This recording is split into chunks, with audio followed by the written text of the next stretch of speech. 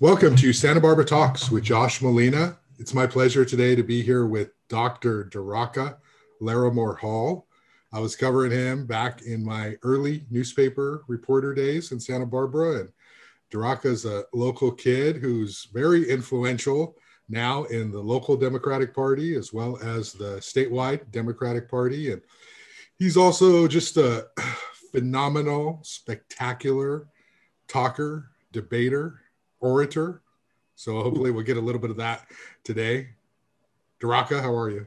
I'm good, though I feel like any answer to that question right now needs like an asterisk or a parenthetical. Like I'm good considering that it still feels like we're in the middle of the end of the world. Yeah, well, we're obviously in very, very turbulent times. And so one of the reasons I wanted to have you on the show was to just sort of pick your brain and talk to you a little bit about what's going on locally, nationally, the state of politics. Maybe we can talk a little bit about the media. You and I have had some long conversations, back and forth text messages about this, the state of local journalism and that sort of thing. And so I wanted to just kind of talk to you. Let's start off with the Santa Barbara County Democratic Party. I know this is an issue that you and I have talked about over the years, and I've done my fair share of stories that sort of look at like what is the party machine doing and how are they impacting local elections, and why do they try to clear the field and sort of set everything up, and it doesn't leave somebody else to come in. And that narrative's kind of played out, but it still pops up every election cycle. You for a long time were the chair of the party, and now you're working on statewide stuff, which we'll talk about. But can we talk a little bit about the strength, the state of the Santa Barbara County Democratic Party? We are entering a mayoral election coming up, and we're just coming off a big election. Talk to me a little bit about the party and where it stands today. Sure. Well, that's great. And it's nice to have an opportunity to just kind of talk about this stuff in a little bit of a longer form and not try to do it in sort of newspaper sound bites, which is the way that we generally talk about it and talk about parties. And one of the things that you and I have talked about, right, because you're an educator and you teach people about how to do journalism, and I'm off and on a professional educator, but kind of always trying to teach in one way or another about how politics works. And sometimes those things clash, right? Because I'm very much want people to be able to pick up a newspaper and get real facts about how the system works and so forth. And honestly, like, I think we all have to do a lot of thinking about how we got to the situation we're at right now as a country. And I think, we could talk about it. I think there are parts of, the activist left or things that the activist left have done that have, not been helpful or even contributed to it. But I also think in journalism, or the way that the media covers parties, is as it has also helped get us to Trump. It got us to Schwarzenegger. It got us to a lot of weird things. And it comes down to this question: like, are parties a legitimate part of the democratic process, or are they like this alien outside force that tries to pervert it? And I strongly believe that parties are a legitimate and really vital part of how democracy actually works. And that's a very widespread, very uncontroversial opinion in political science or in political sociology. And I'd say it's also like how pundits kind of assume politics is, but there's always this other narrative that like being partisan is bad. Organizations getting together and trying to influence politics as an organization, that must be suspect. And I think that's based on a really naive idea of how power works in society. This idea that there's just these people and they run for office and they're like, hey, vote for me because I'm cool. And then people are like, is he cool? Is she cool? And then they go and vote, and then policy happens. And we're all like, oh, that's democracy. But in reality, right, there's organized forces around, in a town, how we're going to use land, real estate interests and farm interests and so forth. And like those interests have power in society, not just in money they give to politicians, but also in like deciding whether housing gets built or not. And so politicians actually have to make decisions based on groups of people and interests and so forth. And parties are a really important way that amateurs, regular citizens, and in California, residents can engage in that process meaningfully and have influence over it other than being a politician themselves or just a voter. So the thing in a place like Santa Barbara, or actually in California too, right, is that most people, or the majority of people, are Democrats. So there's competition for positions, you know, seats on city council or whatever, but also competition ideologically or over policy among Democrats. And so then you have to have a mechanism and a system for like sorting out those differences. Who gets to run for this position, or where is the party going to be on affordable housing? And then the party has to make decisions. And so we have a system, we have a structure in which, you know, everyone who's a registered Democrat gets to participate in lots of different ways that makes those decisions. But then you get, you know, it's just funny and ironic because then you get people, and I think this is the segue into like juicy stuff you want to talk about local politics, right? But it's like you get just these people making these arguments that a publicly elected group of people representing Democrats all over the county deciding who's the official Democrat in a race is not legitimate. That's a cabal. That's evil Duraka and his henchmen. But like a totally self-appointed network that's like a woman who bought a newspaper in Montecito and this person with wealth and this other person, like a network like that getting together and being like, this issue is going to be about, or this election is going to be about marijuana, and this is our candidate. Like that's a grassroots democratic ideal in the eyes of like Jerry Roberts or whatever. And I think that's just fakakta. Like that's oligarchy. Like who gets to have the loudest voice is not democracy. And in fact, in a democracy, people have to come together and organize in ways that are like public and accountable. Anyway, that's a long rant, but the fact is that it's just maddening to pick up a local newspaper, and this is like getting everybody locally off the hook. Yeah. Same thing happens state level, national level. And you see things like partisan and party activists talked about like their freaking cult, you know, leaders. And yet anybody who comes up and is like, I'm post-partisan and I just want to get things done, you know, people line up and are like, woo. And then we're surprised that, oh, it was like this, you know, action movie star that didn't know jack shit about politics. So let me ask you a little bit about this idea that, you know, electeds who elect. Sorry, I think we've got a delay there. Yeah, it's one of those distance learning, virtual. I got 2 kids who are on Zoom, so that might happen. Hopefully we don't go all out entirely here. But let me ask you sort of this concept, though, and I'm going to simplify it and boil it down. So everything you said makes sense, that the right of, you know, elected people who represent the party, their ability to endorse and support a candidate to run. That makes sense.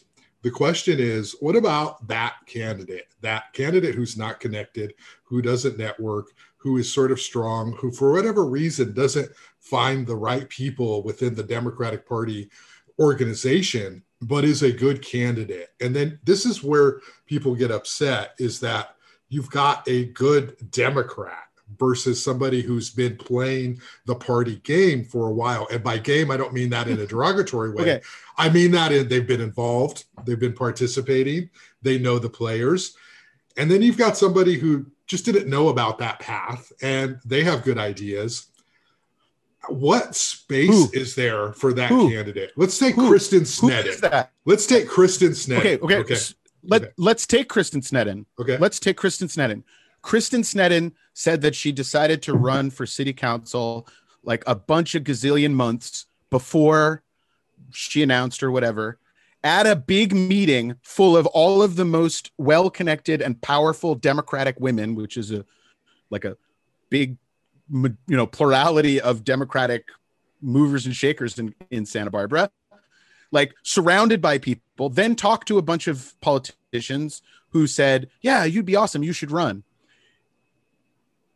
and then didn't do anything about that. And then even after we started the process, was like, started the endorsement process and everything, I decided not to avail herself of the endorsement process. Second, you just said a bunch of things that are a bunch of assumptions. A good Democrat, good on the issues, etc. How the hell did we know that? Mm-hmm. When we didn't get a questionnaire, we don't have an interview with this person. All we know is she's a registered Democrat and she wants to run for office. And the whole point of having a party is being a registered Democrat and wanting to run for office isn't enough to be supported by the Democratic Party. And there's this mantra that goes on because there's like a candidate who doesn't get endorsed, or a candidate who, what's his name, and ran for mayor, and Hal Conklin, right? Mm-hmm. Who like had been on the city council, was best friends with everybody, with Doss Williams and Laura Capps, and is like the most connected dude in Santa Barbara, then was like, oh, the Democratic Party had these arcane rules and I couldn't figure it out. In fact, he was like, can you postpone your interview because I'm going to be on vacation or out of town or something when you're having it? And it's just like, come on, people. We're not in secret. We do the best that we can to make sure that anybody who wants to run for office knows that we are an endorsing organization. But for Christ's sake, we endorse and get involved in local city council races. If you'd like to be involved in city council, you could figure that out. And you could figure that out when you have your epiphany that you want to get involved in politics, surrounded by like professional and semi-professional political people. So I just don't sympathize with it, because here's the thing. We always hear the same complaints from just the people who we don't endorse. Right. And let's be real. Like, you and I go back on this, right? Yeah. Don't you remember when somebody ran for city council, went through our endorsement process? We didn't endorse them. We endorsed somebody else for city council. And his argument was he was discriminated against because he was like a white male. And we were like all affirmative action and we're going to screw white men. Then you fast forward, same structure, same process. And now the thing is like, oh, like a certain class or certain kind of like middle class white women aren't getting enough power or juice or endorsements. I'm sorry, but it's just like, what? And this idea, the fact is that you're talking about, I just can't think of an example where somebody who really was a disenfranchised person out there. Come on, Josh, this is a community where there's a whole part of the community, the Latino plurality of the community, who face real systematic barriers to participation and power in this community.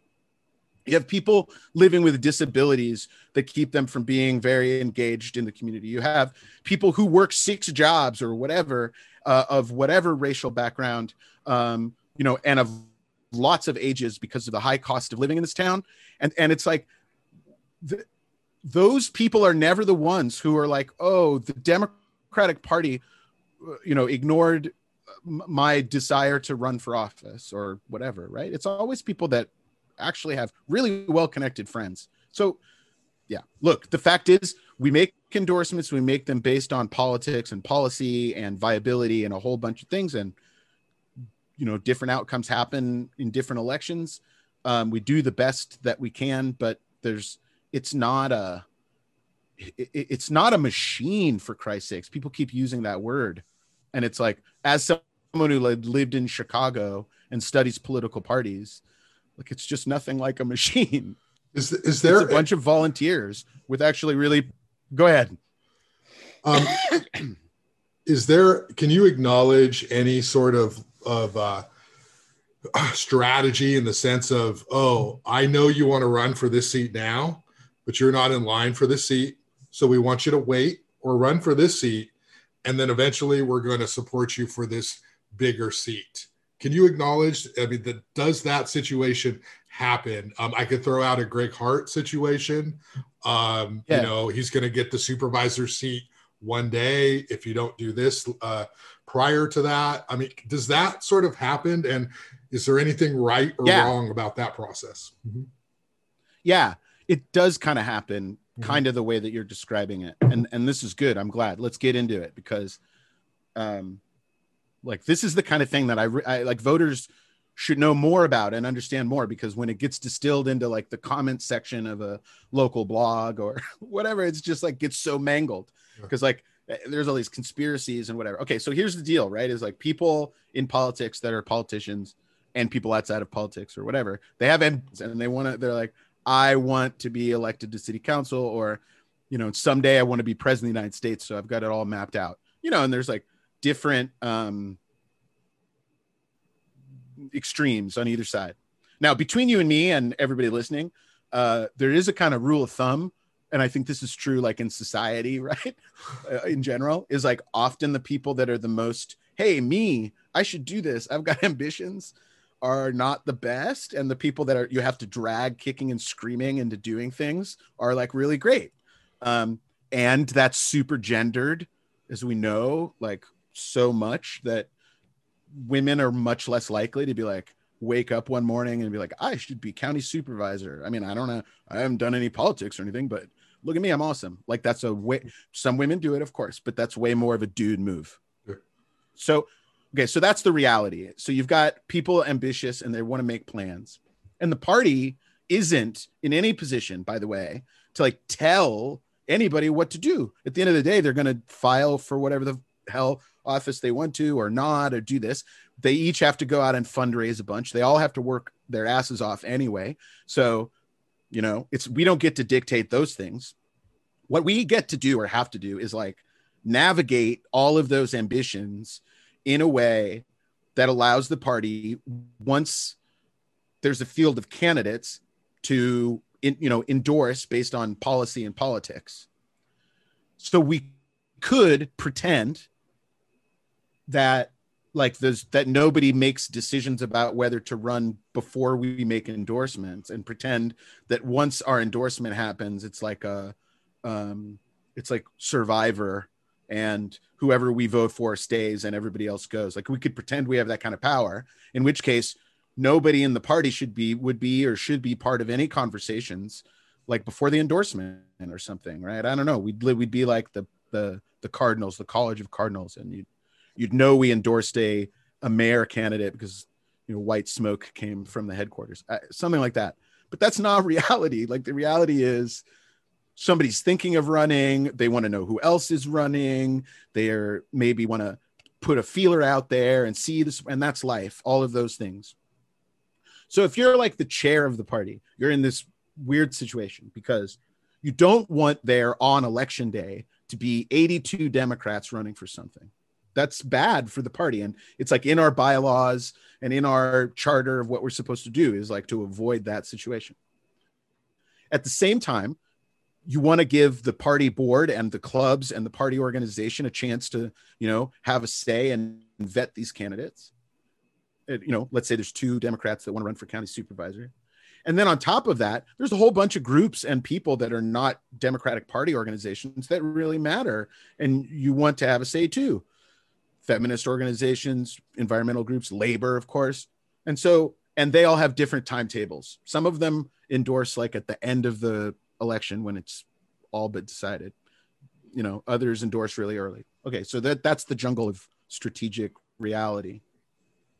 So what used to happen is that, and this was a tradition that was kind of started during the big supervisor wars of the 90s, the big fights for control over the board of supervisors, where a coalition of, you know, like moderate Republicans who were environmentalist all the way to very lefty Democrats all worked together to make sure that Democrats were elected to the county board of supervisors. And when there was a decision about who was going to be the candidate, dude, this was the process. A group of people were invited to the Flax's house, to Dick and Mickey Flax's house. And these are people I love, right? I'm not talking shit on anybody, right? But they were invited there. And so they could all sit and hash it out and kind of decide who would be the candidate.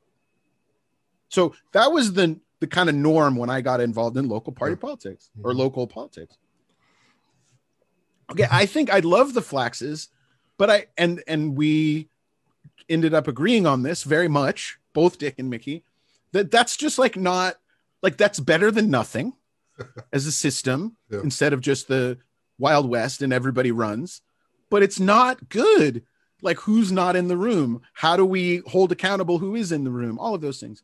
And so over the years, I've really pushed to have these discussions happen in organizations by boards who are elected, you know, so, and then between representatives of boards. So instead of like, I know a guy and I know this person and that person's my friend, it's like the party chair could talk to the head of SEIU. If it was a school board race, the party chair could check in with the local teachers union, say, hey, what are you thinking? Who's out there? All of that. So there's this informal time before an election where it's like candidate recruitment, and the party doesn't really actually have a very formal candidate recruitment like program. And part of it is because this is also difficult. But the point is, there's a time where people are like thinking of running, people are asking people to run. And there's now, it's good, there's multiple sources and hubs of where candidates come from. So somebody might be active with Cause, you know, formerly Pueblo, and become a candidate that way, or active in a PTA group, right? Especially for ed politics. And then what the party chair does for months and months and months, it's just like go around and talk to people. Hey, who do you know about what's going on with this? Who's thinking about running? And then obviously this is something that never used to happen, paying attention to the politics on the actual boards. Because man, this used to be like, who's your friend and I support you, with nothing about how people were voting. So now it's like, okay, what are the fights that are happening in City Hall? What are the fights that are happening in school boards? Like who's backing up the fight for representation and social justice in our school system? Who's playing footsie with the reactionaries? In ed policy on the school boards and in the community college board, right? Our politics are very obviously up for argument and debate. Anyway, point is, we pay attention to what's going on. We have discussion ongoing as a party community about what's going on and are engaged in the policy fights. Then we start to talk about the candidates. And yeah, there are a lot of tendencies for, hey, let's just have a very small conversation among a small group of people. But my experience is that the formal party actually draws all of that stuff out to the surface and makes it public and accessible. And that's a good thing. Yeah, I guess you could say, too, you look at the Republican Party and what happens when you don't have an organized campaign to interview and vet candidates. You get Charles Cole, who, assembly seat's usually an important seat. And, it's sort of like Charles Cole, maybe, whatever, you can criticize him. I have to stay my journalism role here, but, he's a young guy and doesn't really have a whole lot of experience. He can't be the best that the Republicans have to put up there, but yet he's the guy at the end of the day who's doing it. And I guess you could say, well, do you want something like that? Yeah. Well, I mean, that's not much better, right? Right. And the thing, and that's why I ask, when people are like, don't good candidates slip through? And I'm like, maybe, and maybe good candidates I know my own opinion, we've had endorsement questions where there's, 2 candidates and I've been on the losing side, or 3 candidates more likely. And I'm on the losing side. But the thing is that there's this inevitable set of things that have to happen to avoid splitting the vote and giving seats to Republicans. So we've got to narrow the field.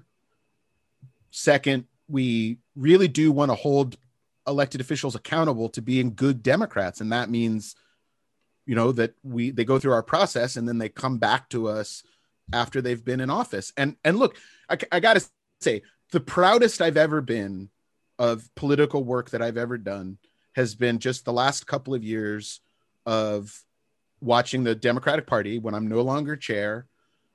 I'm not saying I don't have a vote on it or people don't listen to me or I live in a cocoon, but I'm not in on the day-to-day discussions, and watching a new generation of leaders emerge, young people and older people who weren't leaders before, like make these really sophisticated and I think very strategically sound decisions, like defending some incumbents very, very vigorously from attacks by other Democrats.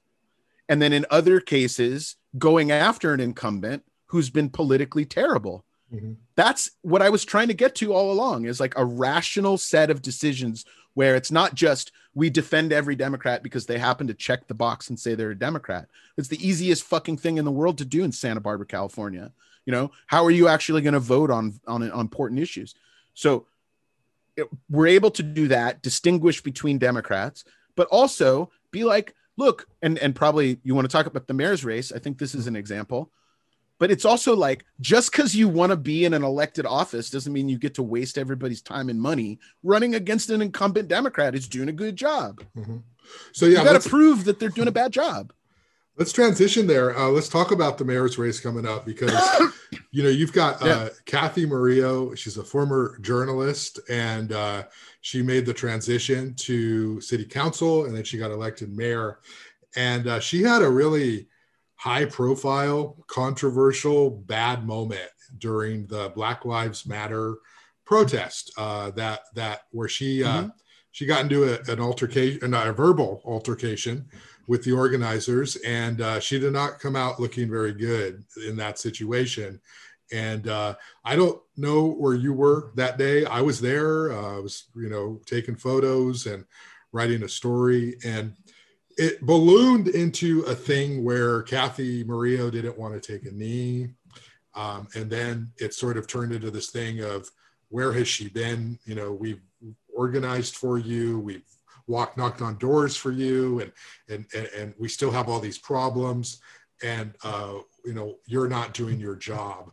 And that was a big deal for her. And then the next subsequent city council meetings, you had a lot of people calling in and just trashing her publicly during public comment. Yeah. And so that was brutal. That was really interesting for me because, covering it, that moment was very dynamic. When you're talking about activism and activists rising up and doing the work of trying to make change. We saw that day, right? Mm-hmm. But then the way that it sort of plays out is against this first Latina mayor in Santa Barbara, who for the most part has always advocated for the causes of working class people in Santa Barbara. And so it's like, how did we end up with this situation where she's being villainized? And then you've got, of course, all the usual people who aren't going to like a candidate or elected official like her, who are going to, criticize her as being bad for business. Okay. Somebody who doesn't want to do enough for the homeless. So she's got all those sort of built in. Against the homeless. Right. So, she's got all of that. Can you talk a little bit about the mayor and like, did she do a bad job? And what do you think of that moment that went down where she didn't take a knee right there in front of everybody? She did later, but not in that moment. Right. Yeah, that was interesting. And I also was not there at the time. And so I experienced it more via comments, things written on social media by some of the activists, the Black Lives Matter activists, who I adore and respect and am grateful to and inspired by. And then talking to Cathy and then talking to some of them again, and then sort of piecing it together afterwards. And it is like a really interesting story, right? And a good example of the, why I often say, politics is an art and not a science, and there's difficult nuances. But here's the thing. The thing that I said before about there needing to be a political project, the Democratic Party, some kind of reformist politics that is willing to hold elected officials accountable, is policy focused, right? And like really looks at their record so they don't get a pass just because they're a Democrat. The flip side of that, right, is it's also not about symbolic politics and, who says the most radical thing. You got to look at the record, and you got to look at the whole political context and environment, right? And that's kind of what you were getting at, is that, so my argument, and I argued with them. I mean, I engaged with them because they're activists trying to make good change in the world, but that doesn't mean that everything that comes out of their mouth is right and true. And I was like, look, Cathy Murillo, like, spilled a lot of political capital, a lot of political blood in challenging the police department over her career, politically. She just got out of a fight for a campaign for state office, where it was, the whatever you want to call it, law and order, tough on crime garbage that was thrown at her, was, that was the main line of attack. And what really went down there, was it about opposition to police reform, or was it about you wanted her to say a certain thing at a certain time and she didn't, and she was like next to police when you didn't want her to be, and all of that? All of those are reasons maybe to be mad at her as well, but like, let's just keep them separate. And so, and I said the same thing to Cathy. Like, I don't know why didn't you roll up with the police why would there were a whole bunch of questions I had about what she did too, but she's a human being, and she's the mayor of Santa Barbara, not the, the general secretary of NATO. And she's going to make diplomacy mistakes, and they shouldn't be the thing that is the axis of politics in Santa Barbara. So, but here, all of that said, is if people have complaints about Cathy's votes, or where she puts, the kind of city spotlight and focus, because she doesn't actually have control over city resources unilaterally. It's not a strong mayor system. So if people have concerns, bring them to bear when Cathy comes to get endorsements for things. That's, I mean, what I say to young people getting active in Santa Barbara, is like, hey, actually, we spent like 20 years building some structures so you can use them to move the agenda you want. That was what I think my generation of party activists here did, starting in the early 2000s, So if they are mad at Cathy about policy, there's a whole bunch of ways to jam her up about it and try to push her to change, or get her to say things. So anyway, that to me, it was like kind of framed as like the end of the world, and this is we're seeing into Cathy Murillo's soul, and I think it wasn't that. So what about Deborah Schwartz? So let's like to talk specific. So you've got Cathy Murillo, who's running for re-election, and I turned off my video temporarily for the Wi-Fi, but you got Deborah Schwartz running, and she's over there saying things like we need a course correction, and she's the one to sort of come in and save things. And save things. Does that just infuriate you? I mean, here you've got Deborah Schwartz, whose mother is sort of a legend of Democratic politics a generation ago, very well known, very prominent.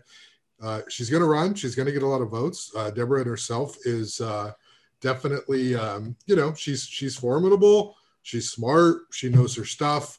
I don't think she can beat Cathy. I don't know that the city's ready to pick her if they're going to pick somebody else over Cathy. But what does that do to you when you hear I'm running against the incumbent Democrat mayor as a party person? How do you react to that?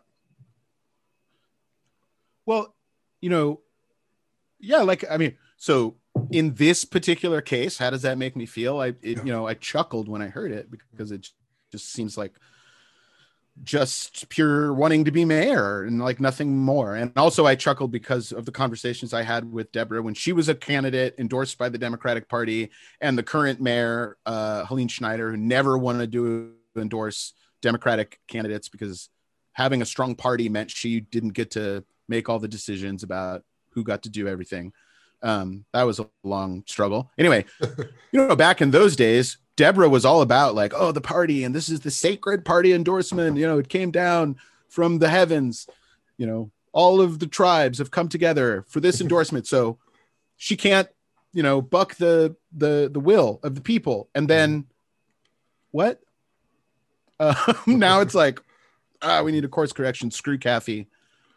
So, and that's true, man. I mean, I can, because I guess they tell on themselves, because often this is in writing, but just the number of politicians that I've dealt with all over the state who, you know, in an election where they have the party on their side and somebody is going against them, they're just like, you know, burn the heretic.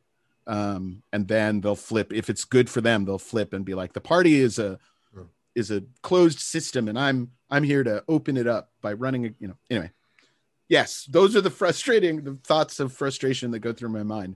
But, you know, when I hear that some, you know, in 17-term incumbent congressperson in a safe blue seat who, you know, votes crappily on labor and trade and doesn't represent their constituents is being challenged by a, you know, progressive candidate of color with good ideas that wants to shake shit up, then I'm like, hey, great.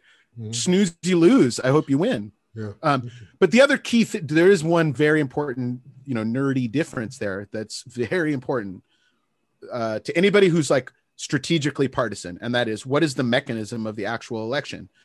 Partisan primaries, the thing that Californians love to vote to destroy, they actually, you know, allow the party to hash this stuff out in, you know, and let people participate and see what happens, and then go to the general election not worried about flipping it to a Republican. But all these stupid things like top two or nonpartisan elections like we have at the local level, those actually mean that the party has to do all these maneuvers to try to avoid that. I mean, I said when top two was passed, I think I even said to you, maybe on the record for a newspaper, like, ironically, this just pushes the party into the smoky rooms because we have to avoid the pileup. So it's dumb. It's better to just acknowledge parties exist, let things be partisan. And sorry, that means that I just want to be mayor or I just want to be a county supervisor doesn't cut it. It just doesn't cut it as a reason. Did the party, I mean, you've alluded to it a couple times, so I'm just going to go there. Did the party have any problem endorsing Laura Capps for education for school board coming after that supervisor's race, where it caused a lot of heart? It caused a lot it's hard of to say. That's the kind of thing where it's like, I think it did for some individual people on the board. Yeah. I mean, it was hard. It was a hard vote, but there was no discussion, and it wasn't at all lopsided. And I think some people, there might've been a couple people who like abstained or didn't vote or something or whatever. But anyway, point is that that's a really good example though, of where, for one thing, the party isn't like a brain in a jar. So it's a group of people, you know, it's people. So there were different opinions about it. Yeah. But I think what you could deduce as what was the kind of average opinion was, and was reflected in the endorsement vote and in the campaign, was we're partisan and we take this stuff actually seriously. There's a right-wing threat happening in local government, and we don't want to split the vote and like let a reactionary, like a Trumpist, win a seat. And we care about that. Not everybody cares about that in every race, and not everybody thinks that way all the time, but we have to all the time. So we can't afford to do like personal vindictiveness. And man, look at our history. I mean, look at all the personalities that have come through and like who's flipped around, right? Ea Falcone, right? Not my best friend for many years. Then like we were buddies, and she was like for a long time a really good supporter of all things Democratic and came out for progressives that were definitely to her left, you know, to be partisan. And I think she really, we grew more similar in that sense over the years, but you know, very different kind of people and from different kind of wings of the party. and so it's not this. Don't you remember like how things were back then, like sort of before Pueblo and before the party got more organized? Mm-hmm. That so much shit in Santa Barbara was just about like who liked who, Mm-hmm. who had supported who. Mm-hmm. Oh, that person didn't support me for dog catcher, so there's no way I'm going to support her for mayor. And like that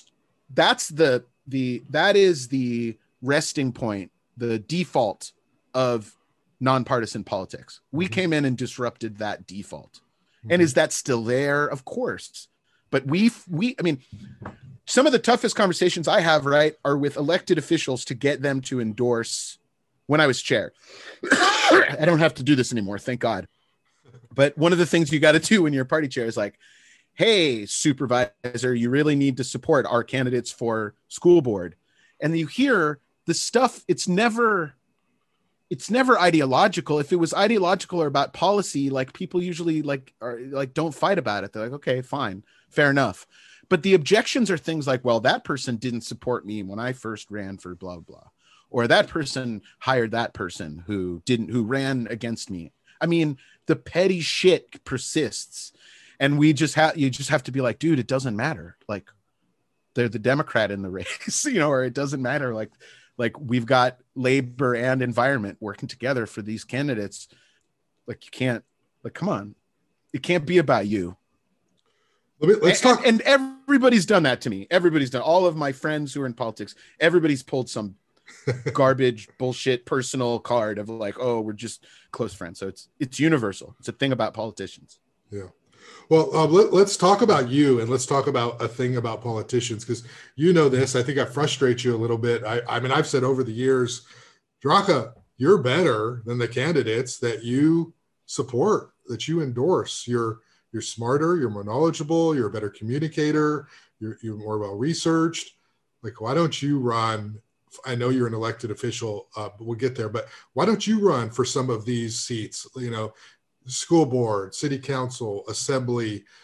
When there's a million videos of you on YouTube and you're projecting to these large crowds, and you're a dynamic speaker, but more so you really know how to connect with an audience. And like, let's talk about you a little bit. Like, tell me why you're more comfortable as somebody who's helping to build the party as opposed to being the guy who is out there.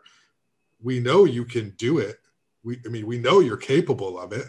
Why don't you just do it yourself? I don't know whether it's like some kind of like Protestant,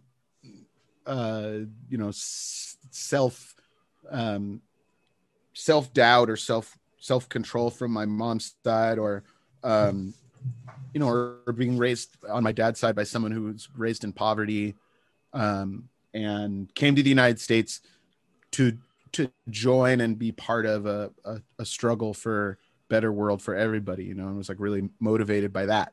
So the values that I have are just not, they're about getting power for regular people. Like that's just what motivates me. So I'm more interested in building organizations and movements and institutions that make all of the elected officials better and more accountable and more principled, and getting money, making money less of the issue and personal favors less of the issue and all of those things. If I just feel like I accomplish more if I have that impact on all of the elected officials versus just being an elected official who, does better rather than worse. That's not to say like I would never run for office or do that or whatever, and it's certainly not to say I don't appreciate the people who do. I've talked a lot of shit about politicians, and I always will. And all the local politicians who I work with, and politicians I work with around the state who know me know that I like them a lot and I appreciate their work. And I'll also give them shit to their face. It's because I think there needs to be a countervailing force in American society to the kind of independent, like personality driven power of politicians. And so I guess there's so many things wrong in the world, Josh. I mean, there's so many things to fight. There's so many things to do to change, to make things better. I guess between my own experience as an organizer and an activist and my academic research, I've just kind of focused on like the thing I think I can do is use whatever abilities I have and energy I have to fix this problem in American politics, that the parties themselves are too weak and the politicians are too strong. So let's talk a little bit. Look at the other side. Sorry, just to finish that. I mean, it's not just the Democratic Party, right? I think the party being too weak on the Democratic side means we have a money-driven politics and a personality-driven politics. On the Republican side, I mean, don't we all, the whole world was expecting something called the Republican Party to emerge during their primary and be like, no, like we're not a just blatantly racist, populist, lunatic party. We're some other kind of lunatic party. But anyway, we were expecting the Republican adults to do something, and they couldn't. So the problem in American politics isn't too much partisanship or too much parties. So you are the vice chair of the California Democratic Party, and you are running for re-election. So let's talk about what that role is and what it means to you, and what it is that you're doing on that statewide level to make change. Yeah, well, so kind of concurrently with being a local party activist and leader, I started to get involved in the state party 10, 15 years ago, and I've served in different roles there, and always trying to be a voice for that, I think that razor that I talked about before that cuts both ways, that we should be a party that is like a normal political party that supports candidates based on principles and how they do in office, will withhold that support if they go off the rails, and goes out and campaigns for the candidates we've endorsed, like as just a bottom line. That's what we should do. And so, I've tried to make alliances in the party with people who agree with that, whether they, no matter who they supported in a primary, or if they identified as a progressive or a moderate. That has been a treacherous strategy, I have to say personally, because the state party, like the national party, has just been so divided along, Bernie, anti-Bernie, or, Bernie, Hillary, or, I'm a progressive or I'm not, or I'm a progressive too, or yelling at each other. I mean, there's just these like lines, and also divided between kind of people who think of themselves as grassroots and the leadership. And so, and my politics is very left politically, and ideologically, but is also very pro institution, building the party institution, but building it independently from the politicians. So it's a tough sort of road to walk. So like I ran for chair a year ago, a little more than a year ago, 2 years ago, I guess. And, I got walloped.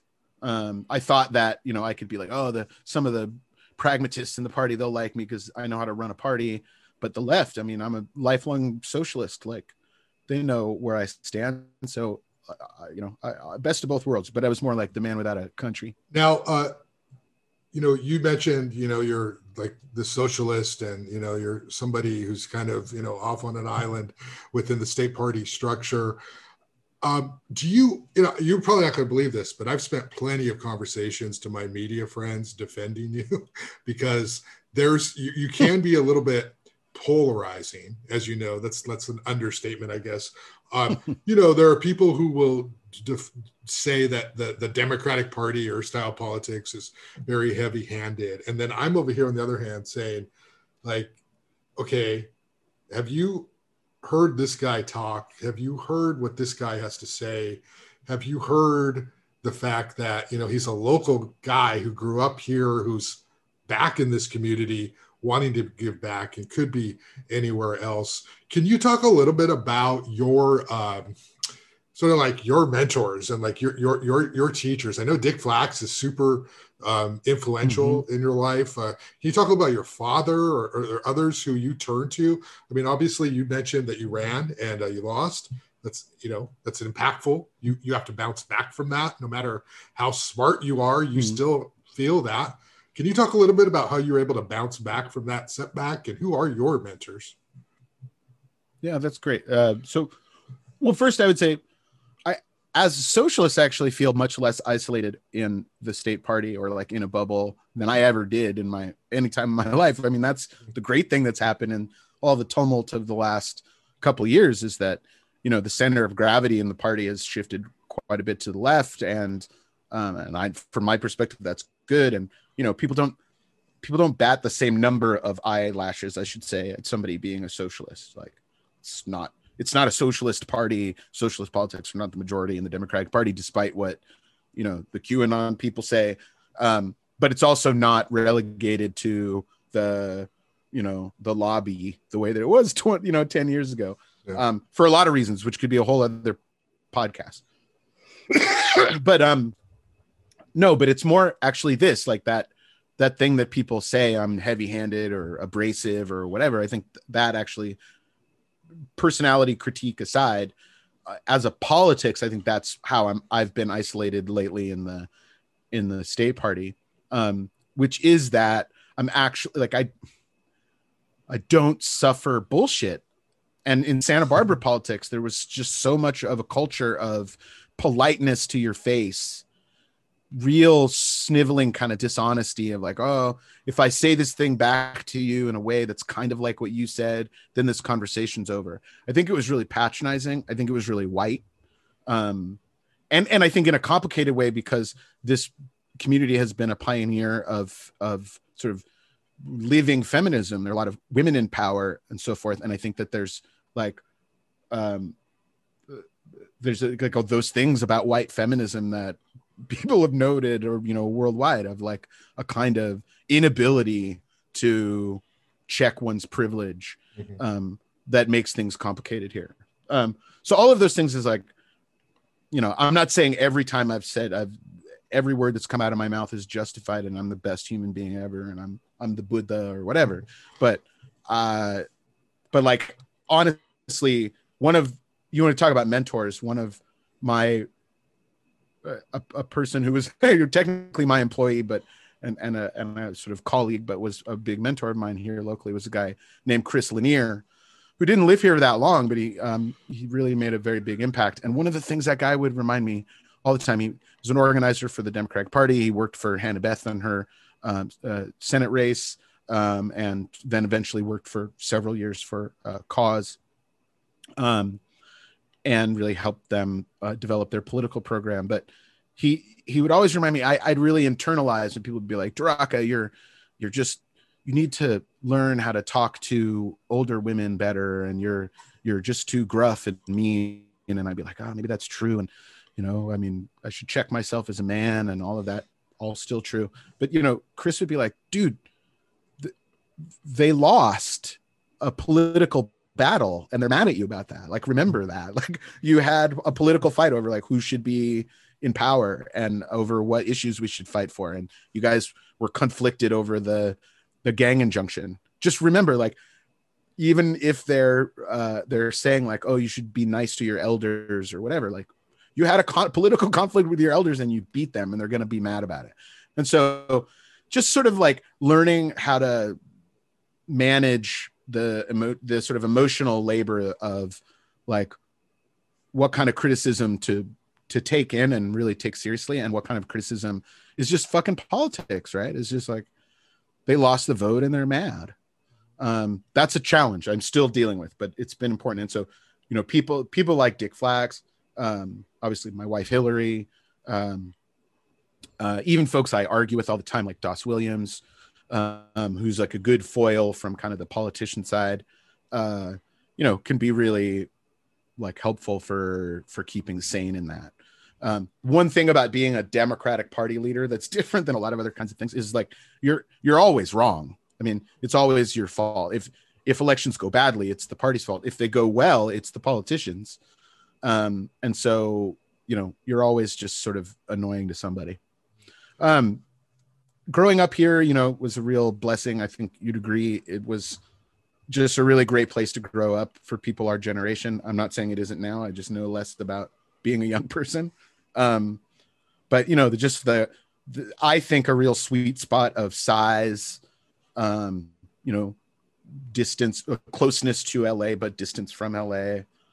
I found it to be quite a diverse community growing up because of the part of the town I grew up in the Ladera apartments, and then over in the country club apartments, so on the east side and the west side, in working class neighborhoods that were as racially diverse as Santa Barbara gets. And so I don't think of it as just like a playground for the most wealthy, but also like, all kinds of interesting, affluent people of the ones who are affluent, artists and people, creative types from Hollywood and so forth. It's just made like a really interesting, wonderful mix. It's my hometown. Do I think it's, so much better and special and important than any other town in California? No, I don't. I'm not a Santa Barbara chauvinist, but I like it, and I'm glad I moved back, and we'll continue to fight to be able to live here. So I got about 4 minutes left. Let me ask you this. Joe Biden, as we talk, is about to take office. Is the country all of a sudden better now? Do we have Trump gone, but actually the people who believe in him are actually going to now take this country, they're going to carry on with sort of what they learned from him? What's the state of the country from your political perspective, and how worried should we be? Oh, yeah. In 4 minutes. We end on a small note. So, I'm terrible at predictions. I hate doing predictions. And as you know, like, because you're always like, hey, handicap this race for me. And I'm like, and and then on top of it, like 2016, I tried to do a prediction. I told everybody, there's all kinds of video of me being like, no way Donald Trump wins the nomination. He's like got this little spurt going on, but as I just said before, I was like, the adults, they're going to figure it out. I was so wrong. Right. Then I was like, oh, Hillary's got this. Come on. Like, whatever. All the criticism aside, she's going to beat Trump. And then she didn't. So fuck. I'm out. I'm just like done with the prediction game. But better is a relative term. I think the minute that Biden gets the nuclear codes and starts to make appointments and make decisions, the country's better. It's better.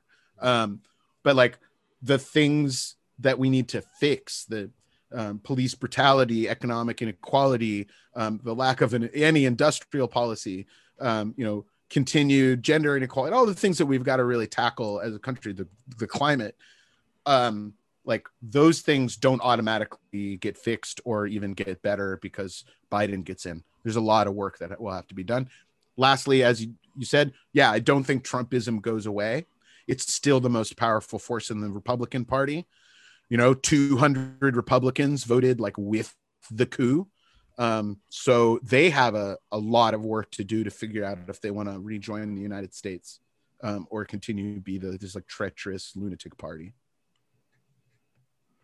All right, Daraka Larimore Hall, I really appreciate your time. We got into like a third of what I wanted to talk to you about. So we're going to have Did I talk too much?